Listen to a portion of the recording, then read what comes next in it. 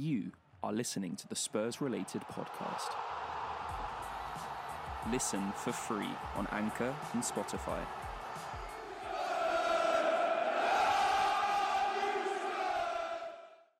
Hello guys, welcome to the SpursRelated podcast. And as always, not as always, we're not joined by Joseph McBride this week. We're joined by Andre from SpursRelated, Darius from Paxton Road TV, as well as Sam from Paxton Road TV, and Brendan from the Cheese Room podcast. Guys, hello, and unfortunately, yes, we're talking about another loss today. How are we all doing? If you asked me before 12:30, it would have been a completely different answer, mate. I would have been so excited, but you know what happens with Spurs, don't you? It's just typical now. Yep. Sam, how are we doing? I think you can tell by my face how I'm doing. I'm not doing well at all. It's Spurs, isn't it? This is what we have to go through. As I keep saying, the hope that kills, and they are literally killing me from the inside out. For those of you not watching on YouTube and listening on Spotify or Apple Pods, I can tell you that Sam is not looking best amused. Brendan from the Cheese Room podcast, how are you doing, mate? Thanks for joining us. All the way from Brazil, by the way. Yeah, cheers. Thanks for inviting me, James. Good to see you guys. I'm okay. I mean, I'm obviously gutted we lost, gutted that that's top four gone pretty much. But I just think the best Leeds played excellently, so I will get into it. But I'm actually quite all right. I'm philosophical maybe, but obviously a loss is a loss. Maybe you're already expecting the worst. And of course, last but not least, Andre, new recruit for SpursRelated, all the way from Canada. We've got a very worldwide podcast today for you guys. Andre, welcome on in for the first time, mate. Thank you. I had to wake up at 7 for this shit, so I'm not happy. 7 a.m. That is bad. Just to watch a 3-1 loss against Leeds United. And with all due respect, like Brendan was saying, Leeds United, great performance from them. Let's not put that away from them. But let's be honest. Let's talk about Eric Diabolical for starters. We'll go with Sam. I know he's not looking too impressed. Sam, talk to me about Eric Dyer and the defensive display today. As you well know, James, you know, sometimes we refer to players by number. He's one I refer to by number only. It sips out every now and again with his name. But number 15, again and again does defensive mistakes that are just criminal. For the goal, I know a lot of people are blaming Reguilon because he was there. It went into Lloris Livermore, made the save. But the ball came across the pitch and Eric Dyer, I'll call him Eric Dyer so people know, just let the ball come across. It's criminal what he does in the middle of the park. As our central defence, it is horrible. And I don't think any of the players can take any confidence when they see him on the pitch. I just don't believe he can. That's why I think a lot of the times the defence plays like they do, because you've got players in there that shouldn't be playing. And yeah, the sooner he comes out, gets out of our club, we've talked about it before, me and Darius will put together, easy jet, get off. See you later. I think a lot of fans would agree with you, Sam, and that's very understandable. Obviously, Eric Dyer was very bad today, as we know. I'm going to go over to Brendan. Brendan, do you think it was just Eric Dyer today? Obviously, like Sam mentioned, Reguilon had another bad performance. I thought he was probably the worst player on the pitch against Manchester City in that final. Who else would you point out today with a bad performance, other than obviously the obvious option was the whole team, other than maybe Son? Who else would you point out today that was very bad? Yeah, I think we've been looking at the defenders, but I think some of the front players weren't at the races today. Bale and Kane, two for a start, weren't at it. Like Bale was sort of noticed for not tracking. I've got this Alioski for I think their second goal. So Bale doesn't track, so that's probably why Mourinho wouldn't play him as much. I think we saw the low block counter Mourinho game worked against Leeds, and maybe that would have worked this time. But we've got Ryan Mason in, and so we have to go with the new manager's play. But yeah, the front players weren't great either. Son, like you said, probably the standout player there. But I wasn't surprised to see Bale hooked when he was. I would completely agree. Obviously, we're talking about Kane's unlucky disallowed goal. Obviously, 2 disallowed goals, 1 rightly disallowed, and 1, well, it's borderline. We can talk about that for a few minutes at least. But I would agree. I think Son was our best forward player, although if you look back at the last few games, Son has been well off the pace in games where we really need him as well. So I'm not going to just sit here and say Son was fantastic when actually he was one of the ones that let us down in that final, didn't turn up, didn't play a part. I'm going to go over to Darius because I'm sure he's got a lot to say about that display as well. Give us a generic overview of what you thought today, Darius. Honestly, mate, it was embarrassing because we literally yesterday watched Newcastle beat Leicester convincingly quite well. And I looked at that game and I thought, you know what? Leicester have got Man United, Chelsea, and us as their final 3 games. Chelsea have got 2 finals to play. West Ham, you never know what can happen with West Ham. There's a real opportunity for us to kind of sneak into the top 4 after the season that we've had. And it's been a pretty diabolical season on all fronts, let's be honest. Awful. And the fact that we could still have a possibility of rectifying this season and what that could have done to maybe bolster our opportunities of getting certain managers, certain players next season, it could have been massive. And to see that all be thrown away from it was a lackluster performance. I think that's what I'll call it. I think we didn't match the intensity from Leeds, and we knew what they were going to do. And that's the thing. I think that while Leeds played excellently, I will admit they had a lot of good players on their team, and the energy of all of their players is always top quality. But you know what Leeds are going to do, and I think that the issue that I have with Leeds and the performance that Spurs had is we knew what they were going to do, and we didn't match it. We didn't do anything to kind of help our situation, and it's disappointing to see from us. And I think that certain players have to hold their heads in shame, very much so. I think Eric Dyer has to hold his head in shame. I think Lo Celso didn't have a great game again. Reguilon didn't have a great game, but also I think that Ryan Mason does have to take a little bit of responsibility. I do believe that he is a novice. Obviously, he's only been in charge for 4 weeks, but some of the in-game decision making from him today was a little bit suspect. I think not bringing on Ndombele after potentially 50 minutes or so, not bringing on Lucas earlier on, letting Ali and Bale stay on the pitch, knowing that they weren't working hard, was it all helped to create a little bit of a losing mentality towards the end of the game. I didn't really see much of hope when that 3rd goal went in, and you never know with Leeds, you can still score 2 or 3 goals against them. So yeah, it was just disappointing overall to see that the opportunity that was there individually taking it away from the game. We could have done so much with 3 points today. So yeah, it's just disappointing.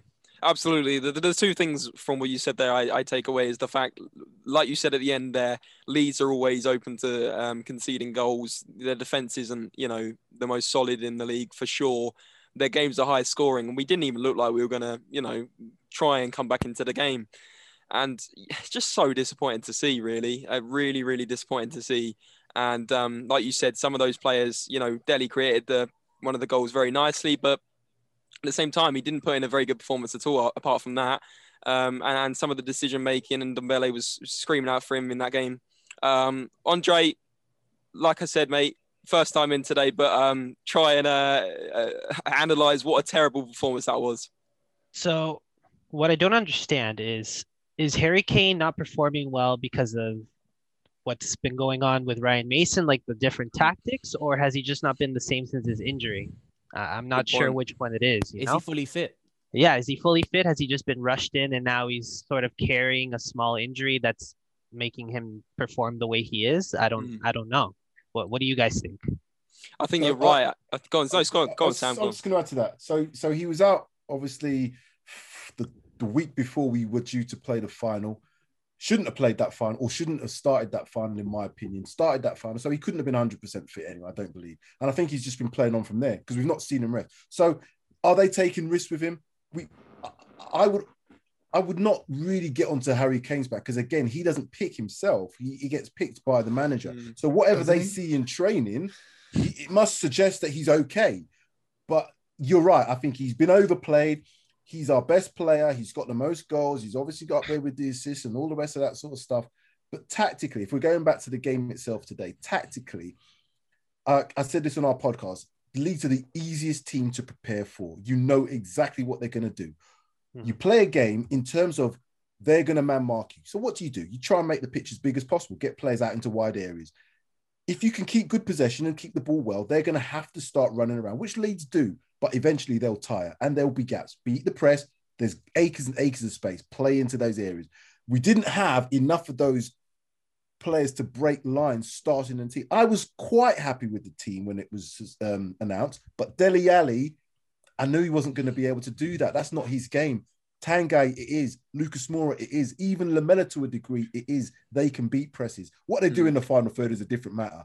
So tactically, we were all over the place, and we never did anything with the substitution. So it has to go down to the manager today, unfortunately. Yeah, I think that No. I think that Mourinho, he made a lot of mistakes, but I think something I did see that was different is Kane would get rested. Mourinho would protect him and rest him to make sure that he would play on those big games. So I don't know if Ryan Mason is trying, like, if he's going to try and do that in these next few games. But I found that might have been another factor as to why Harry Kane was performing so well this season, besides the tactics. On some games, he would rest him. And I know Harry Kane likes to push himself. I've seen all those interviews. He pushes himself to the point that he injures himself by trying to play as many minutes as possible. He wants to get all them goals records. That's what he wants. He wants to be golden boot of the season. That's why he does it. So, if the manager asks him, Harry, are you all right? Are you fit? He's not going to say, you know what, boss, I can't really play this week, because he wants to play. That's not the player's fault. This is down to the management team and those who assess him for his fitness. They should make the decision. They should know that he's levels. There's all the science in football. There's no excuse for it. I can't make any excuses. It's down to the management team to be strong enough to say, Harry Kane, you're not playing this weekend, or we're going to play you as a sub and bring you on, whatever it is. But they've got to be extra careful at the moment. Obviously, I know clubs aren't too worried about it, but obviously the Euro is coming up next month. They've got to be extra careful with Harry Kane, especially because he's one of our biggest hopes of having any success as a nation. And I know, like I was just saying, like, management-wise in the Premier League, the clubs aren't too worried about the Euros. That's a completely different, concept for them. However, Harry Kane should also, Sam, I agree with you, Harry Kane should also be thinking, like, if I play this, am I going to be out of the Euros and potentially ruin records for that? So, I mean, it is interesting. And I know Brendan was about to say something when Sam said, the manager picks Harry Kane. I think what Brendan was going to say was Harry Kane picks himself in that team. I'll let him talk. I think that's what he was going to say. Yeah, exactly that. I think he does. Harry Kane has such power in that dressing room, even over the managers. When he wants to play, he will play. I think Ryan Mason said before the final, he clearly shouldn't have played. If you saw his ankle when Richarlison rolled over it, it was at a right angle. That takes 3 weeks at least to get anywhere near to the level to play. And Mason was like, well, Harry said he can play, so he played. A week later. Not even that, was it? And it was terrible in that final. And he basically sabotaged the final. If we'd have had, I'm not saying Vinicius would have been any better. The whole team didn't turn up. So I don't know if Kane made a huge difference either way in that final. City were far better. But he does have too much power. I think that he doesn't know when to stop. He's his own worst enemy sometimes. And we saw that with the Champions League final as well. He clearly wasn't fit. He was rushed back because it was the biggest game in our history, and he had to be a part of it for him. So I think Kane has way too much power in that dressing room, maybe rightfully so, because he is definitely our greatest player of the generation. And it seems like a parallel every year. Now, I'm going to go with a freaky parallel here. Obviously, 2 years ago today, I know it's not a good time to remind us. Well, it is in a way to make us a bit happy. But 2 years ago today, obviously, Lucas Moura in the semi-final of the Champions League are probably, in my lifetime, the greatest ever game that's ever happened, the comeback, etc.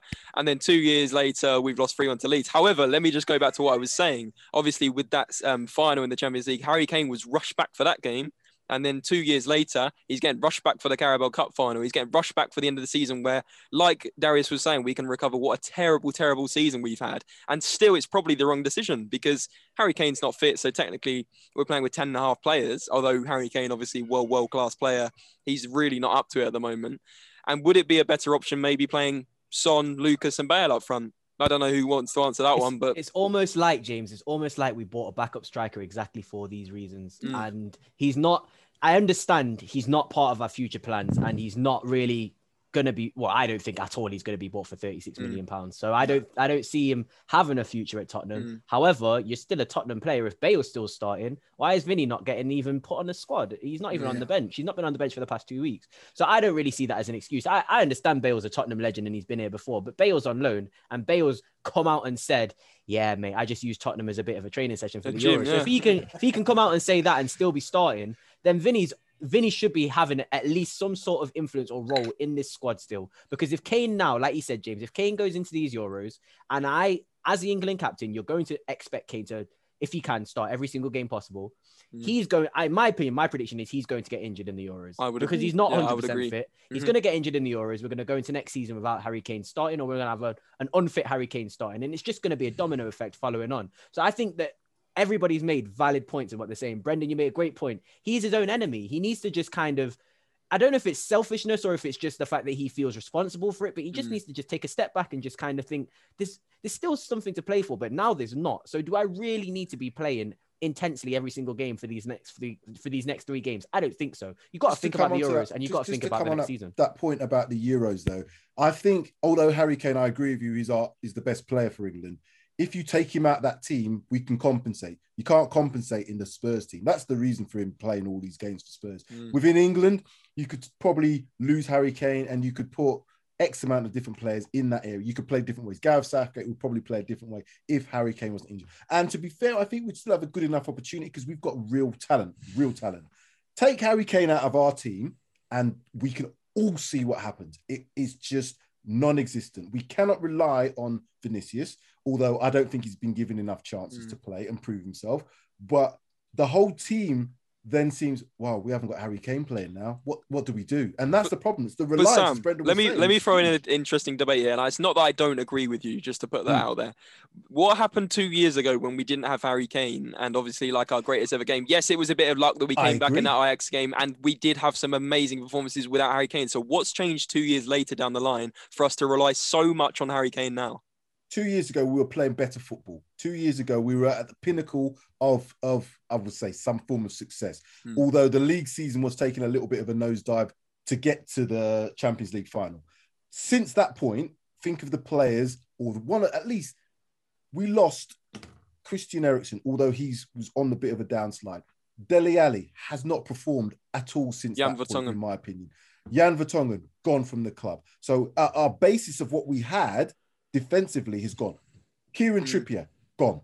You know, all these players have not been replaced adequately. So still, yes, 2 years down the line. 2 years down the line. So yes, we were at the pinnacle. Poch came out and said it. We needed to invest then to at least keep us consistent, not to get any better, but to keep us consistent. We never did that. We lost great players or very good players, never replaced them. And this is why we are in the position we are. So Absolutely. We still got Harry Kane, we still got Son, we still got Lucas Moura, we still got Lamela and all these players who were in and featuring around that time, but they haven't got anybody else around them that's improved us. And a key word there, actually, going from what you're saying, that's a really good point. Staying consistent by buying a few more players to stay consistent. I think it's also about keeping up with the other teams. You know, you look at Manchester City buying Ruben Diaz. You look at Liverpool buying key players to keep up and then win the Premier League the next season after losing, you know, the Champions League and then winning. You know, it's heartbreaking to see because I feel like we've had so much progress from like say 2014 to 2019 under Poch, and we're just reversing everything now. And I might be being a bit dramatic, but that's how I'm personally feeling as a fan. I feel like we're undoing, you know, that tight string and just going, let's go back to 2014 and give it another punt. Let's recruit another manager like Poch, give him a gamble, and it might not be as successful as Poch. That's how I'm feeling. I don't know about everyone else, but you know, Andre, maybe you want to take over for a bit. I think personally Tottenham has a Messi problem. We are trying to build a team around Kane, and yes, Kane is amazing, but by just trying to build around him, the minute he gets injured, we can't do anything. I think with some luck and obviously with Poch genius, we were able to find a way to get to the final without Kane. Son stepped up. Everyone started building a different kind of team. It was more progressive, more rushing. And that's why, for example, against the Man City game, we were able to score so many goals. You just get them on the counter. When Kane is on, there's no, I feel like the almost like everything is a little bit slowed because he's not as fast. So it's more of a build-up play, easy. And then the defenders are just, as long as they defend him, then it gets really hard for us to score. Can I just add one point about 2019? Sorry to labor the point. We weren't playing well in the league up to the final, but remember, we were lucky to get to that final. Do you remember the City game? We got lucky from a VAR decision regarding that. Obviously, we were down in that Ajax game, and to be fair, if we played that game again, I don't think Ajax would lose it. So we were lucky to get to the final. So let's not lose that sight. We did very well. When we did get to that final, we were terrible. Liverpool was starting to place out as well, but we were terrible. So regardless of that, let's not lose that sight that we weren't playing that great. And since that, we've played even worse and we haven't replaced the players. And that can be down to the board not being able to invest, whatever it's money. There's a whole host of problems. We did a show about the recruitment. The recruitment's been awful. There's so many factors that have contributed to where we are today. We're lucky that we're even around the top 6 or 7 teams. It's unbelievable that we're up there. because everybody else has had issues as well. So, yeah, Spurs. Sam, it sounds like a perfect opportunity to move on to the next topic now, which is the ENIC and Levy debate. Now, I mean, I'm going to quickly talk. I'm not going to talk too much on this because I just get too annoyed. But basically, on the 15th of May, make sure you turn up to the march if you can get near it. If you are ENIC out and Levy out, but I'm sure we're all on the same wavelength in this room right now. So let's just say the investment in this club has gone backwards as well. It's never been proper, and we had investment under Poch when it mattered. But you know, like you said, Sam, we haven't replaced Vertonghen, we haven't replaced Eriksen, we haven't replaced key players, and it looks like we're not even going to buy Vinicius. Right or wrongly, it seems like we're trying to save money there as well, maybe because the Super League didn't happen. So I mean, firstly, I'm going to go with Darius because he hasn't talked for a little bit. Talk to us a little bit about the ENIC and Levy debate and Tottenham moving forward in the summer. And another question, which I'm sure is the obvious answer, are we going to have a good transfer window? Yeah, it's difficult. Obviously, I think that with this debate, I think there's quite a big divide between generations of Spurs fans. I think that the younger Spurs fans, and I'm 20 for reference, for context, I've only seen us lift the Carabao Cup in my time. And as sad and depressing as that is, it's kind of almost like I've come to expect Spurs not to do much in anything. So I've not really been onto the board like that until pretty much this year and maybe last year as well. And also the time that obviously the period of time where they didn't invest and we finished third and second, that was criminal. That was unforgivable. That could have, that's really set us back in my opinion. I think that if we had invested even 50, 100 million into a few players to bolster that squad, we could have gone a lot further in the season that we finished in the final of the Champions League. So I think it's difficult for younger fans to kind of really get onto it. But now in 2020, in 2021, especially with the Super League news, the sacking of Mourinho, and just the absolute calamitous shit show that it's been trying to find a new manager, it almost seems like we've been rejecting people. It seems like the motive and the what's it called? The drive that ENIC have is solely monetary and financial. And I've now realized this after seeing the you sack Jose Mourinho. And I was very much against Jose Mourinho. I thought that he can't stay next season, but even I had to admit, sacking him, Jose Mourinho, probably the best tournament manager right before a final, 6 days before a final, and then hiring a 29-year-old. It was just weird. It was just weird. And now I'm seeing some of the links that we're with in terms of the next managers and just structurally what's going on at the club. And it's a mess. It is a mess. And at the end of the day, all these issues that we're talking about in terms of the squad, in terms of the manager, in terms of players not being replaced, it boils down to one person who seems to be kind of getting his hands too dirty and too involved in the club. Daniel Levy seems like he wants to do too much. Seems like he wants to manage everything. You saw in the Amazon documentary that he was sitting and eating food with the lads, and he was almost seeming like he was. But how often does that happen? That's what I was going to say. True, I'm glad you brought up point. Amazon, because I was going to say Levy seems to have done this as a publicity stunt in a way to make himself look like he's going to invest in the club. He loves Tottenham. Oh yeah, he said he loves Tottenham in the video or whatever. He loves the way of the club. He loves. Well, I can't even remember it now. It was complete BS, basically. And Mason's still coming out and saying that in literally in the press conference leading up to the Leeds game, he said Levy loves the club and he shows that he loves the club. But who's telling him to say that? Levy and ENIC. It's obvious. So I think that a lot of the issues that we're complaining about aren't really going to be resolved unless upstairs gets resolved or unless they sort themselves out. And again, I don't know how much trust I can put into those guys to sort themselves out. So it's kind of like we're in a losing situation, and Poch kind of just gave us hope. I think that's really what it was. I think that we could have been even worse, but we got lucky with the managerial appointment, and Poch just took us to a stratosphere that we never thought we could get to, or we didn't think we could get to so quickly. And now our expectations are there still. And the level of commitment from everybody above isn't matching it. So I just think it's a misconnect between fans, between the board, between everything. It's just a mess. It's literally just a mess in our club at the moment, and it's sad to see. But Darius, not only was the sacking of Jose Mourinho at that time weird, and like you said, it could have been monetary. Obviously Mourinho's not been too slow about getting another appointment. He's gone straight to Roma within 2-3 weeks. And the other thing is, again, this is another point. So the reason why Mourinho has been sacked, and believe it or not, agree with it or not, it is the truth. It's to one, save money, because if he won the Carabao Cup, we would have had to pay X amount to sack him at the end of the season. Yes, they might have been planning it earlier, and they said they've been there was rumours that we've been planning to sack him after the Zagreb game. So why didn't we sack him after the Zagreb game? Why did we wait till a key final 6 days before to then sack him, spend less money? Apparently he only got a £12 million payout instead of 30 million. Oh, well, I mean, if I got 12 million, I wouldn't do anything for the rest of my life. Do you know what I mean? The point is the guy's still thriving to do more managerial stuff, which proves to it he still does love football. And I would have personally sacked him after the Zagreb game. I don't know what you think, Brendan. I'm going to go to you. You've been a bit silent. I know you got a lot to say. Yeah, no, I agree. Probably Zagreb was the lowest point of the season. And had he moved then, you look at the games against Everton and Newcastle, where it was sort of typical story of our season, go a goal up or go 2-1 up and then sit back, try and hold on to it. And then they get the equaliser. Those 4 points, had we changed the manager and been a bit more forward thinking in our play, those 4 points would put us in a very different position to where we are now in terms of the top 4. So it was a strange timing, but I think you're right. I think it probably was, bearing in mind a bonus that he may have got had we won the Carabao. I still don't think we'd have won it had he been the manager.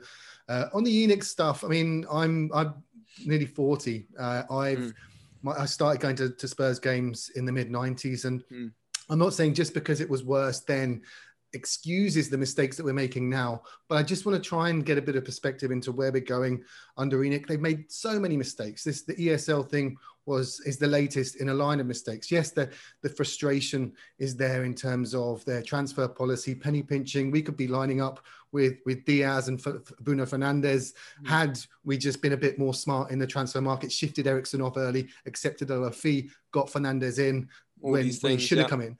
There's these things where you look at Levy and you're like, well, we should probably take away footballing decisions from him because he clearly isn't making the right decisions on the footballing side. Business-wise, excellent. The land management, that's what his degree is in land development or something like that. So they've done a lot of good things. But I'll also say, we can't have a vacuum. We have to have owners. So everyone's saying Enoch out. Well, what comes in? The American investors. But the Americans were the one pushing the ESL idea in the first place. So that's a good point. You've got to kind of be careful what you wish for. Do we want to be Chelsea? Do we want to be City and have a sort of state-funded oligarch oil money coming in from a human rights abusing state in the Middle East? There's these questions that you have to ask. What do we want? I mean, I'm not a huge Enoch fan, but the grass isn't always greener on the other side. That's a very good point. That's a very balanced argument. I do like that. And like you said, sometimes when you wish for someone out, and I'm going to go with a managerial example, Pochettino, people that were saying Poch out are now going Poch in. And let's be honest, that is happening all over social media right now. I've seen Pochettino in trending on some days, and it's not happening because he's at PSG. Yes, they're not going to win the Champions League now, of course, but I mean, they've probably still got a very good chance of winning Ligue 1. And they're, obviously they should be winning that league anyway, let's be honest. But he's gone up in the world. Pochettino's gone up in the world. We've gone down in the world. And that's the balance at the end of the day, like Sam was saying. Since Pochettino's gone, this has gone down. And, Pochettino's career is technically going up. Whether he wins something, that's another debate for another day. But I think you're spot on. I think if we get American investors, we're probably in big trouble. And that's nothing against, American people. That's against the fact that, the Liverpool owners are American. The Man United owners are American. And they were the two main ESL clubs. The Super League clubs that have driven this. So, I mean, actually, it'd be interesting to go for the North American view from Andre himself. What do you think on the owners? Well, I think that they're just not investing enough. They're becoming too stingy with the players. They keep players that just aren't good enough. They're not willing to just risk it a little bit because at the end of the day, imagine a team that had Skriniar, Diaz, Max Aarons, Dybala, all those people that we missed out on just to save a little bit of money because I heard the valuations, the differences were small. So I think that if they continue with that mindset, we're not going anywhere. We're just going to keep going down. Absolutely. Sorry, can I just double on what Andre said? Yeah, I think you make 2 points that you make that were very interesting to me was risk. I think without risk, you're not going to be able to succeed especially in football. As football owners, you have to take a risk. That's part and parcel with success, in my opinion. And two, I think that the stinginess is a problem. And the reason it's a problem is because we are still spending like 10 million on Jack Clark and 10 million on players that we think might make and it all might adds do well. up. Yeah. And it all adds up. And if you just kind of think, okay, Jack Clark, and no disrespect to the guy, I don't think he's going to even get a look in the team for the next 4 years while Son, Bergwijn and players like that are there. So it's like you're going to send him on loan for 3 years and then you're eventually going to sell him, maybe not even for that much of a profit. Why not just take the 10 million and kind of just take the risk, like Andre said, and buy Skriniar, buy Diaz, buy Fernandez, buy one of these players. It might with the 10 million they're being stingy over. On face value, might be a lot of money. 55 million might sound like a lot of money, but I made this point with the Hitch in Hitch Out podcast that we did on Paxton. If you have a player who's under the age of, let's say, 24, and you buy him for 50 million, even younger, and you buy him for 50 million, there's always room for that player you could always make a profit on that player, especially if they're a talented player. There's always room to at least make your money back or make a profit. If you're spending 50 million on a 29-year-old, maybe so, yeah, that's not going to be smart. But these young players that we're talking about, Diaz is 23, captain in Benfica. I didn't see a risk to that, even though it cost 55 million. I didn't see a risk to that. So it's just, those things annoy me so much. And Andre made great points about the risk and the stinginess. It's not helping us, is it? Absolutely. And to put like you were saying about the whole Jack Clark thing, say we're 10 million off getting Fernandez, even if it's 15, 20, right? Stick that down, right? And then we could be higher in the league. And guess what happens when you're higher in the league? You get a bigger payout every season. You get more television games. You get more broadcast rights, etc., etc., etc. So the risk leads to reward. And putting the two of you, what you've just said together, why does ENIC and Levy not take risks, get rid of Deadwood, buy more players, take more risks, put more money towards players, and then you'd be higher up and have more success? It seems simple from our point of view, of course, and I'm sure there is more complexities to it. But surely the basics of bidding more for players, being, active in the market, being challenging in the market, because otherwise Man City get all these players, Man United get all these players, Real Madrid, I know they're struggling with money, but I mean, to an extent, they're probably not. So I think you're spot on. Go on, Sam. Can I come in there? Football, historically, if you look at the Premier League and look at the Champions League, in general, it is the team that pays the biggest wages and pays the most on transfers that wins. The Premier League, you can go through the whole of it. Leicester's an outlier. There's always going to be that. Looking at that, what is it that about Spurs? And I've always said this. We've won the league title twice in our history, 1951 and 1961. None of us here were there to see that. Why are we now this team that's supposedly going on to win Champions Leagues and Premier Leagues? We're not built on that history. We're not built on that history. That's one thing. Daniel Levy, again, the ENIC thing. ENIC have spent money. We've got a brand new stadium. The training facility is the best in the world. All the rest of that sort of stuff is there. I've got a little bit of a list here. He's accountable. Don't get me wrong, but he's not responsible for everything. What I'm saying by that, he's brought in Steve Hitchin in 2017, who's the chief scout. I don't think the scouting's been good enough. We've spent, since 2017, 323 million. We have got back in that sale about 170 odd, which means our net spend is about 166 million. It's not insignificant amounts of money, but we haven't spent it wisely, as we've talked about. So that's not Daniel Levy. He might get involved in all of that, but the chief scout, he's making wrong decisions in terms of that sort of thing. So maybe, as you were saying, James, get somebody who's more football biased, a director of football who can deal with that aspect of it.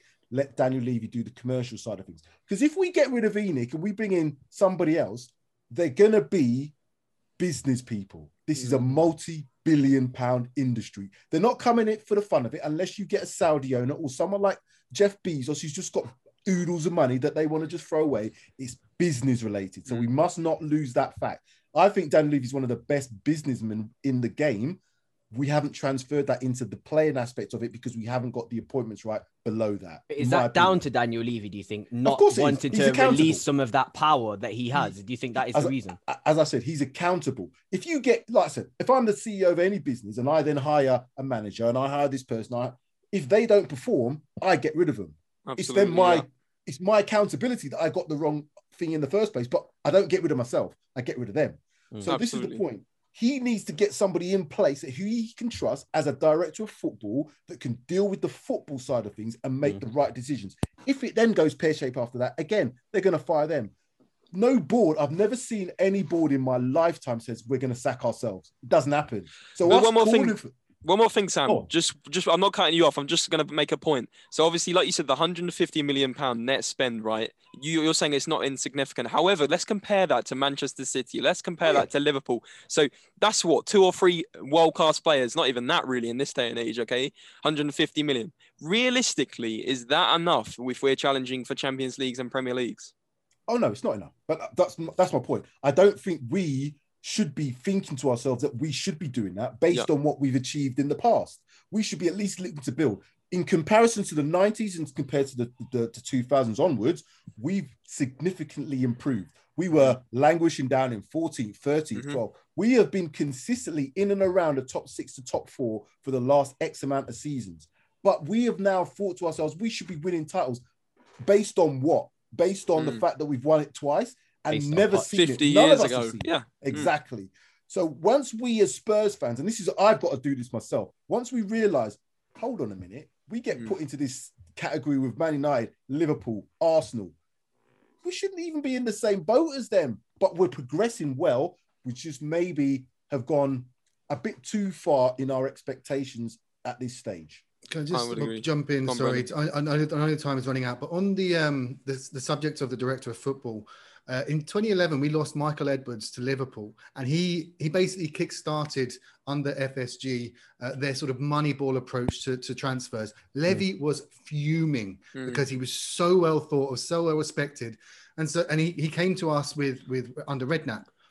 He's now he's really senior now at Liverpool, and Liverpool's recruitment has been spot on, as I think Sam said, has been spot on in terms of bringing in the right players.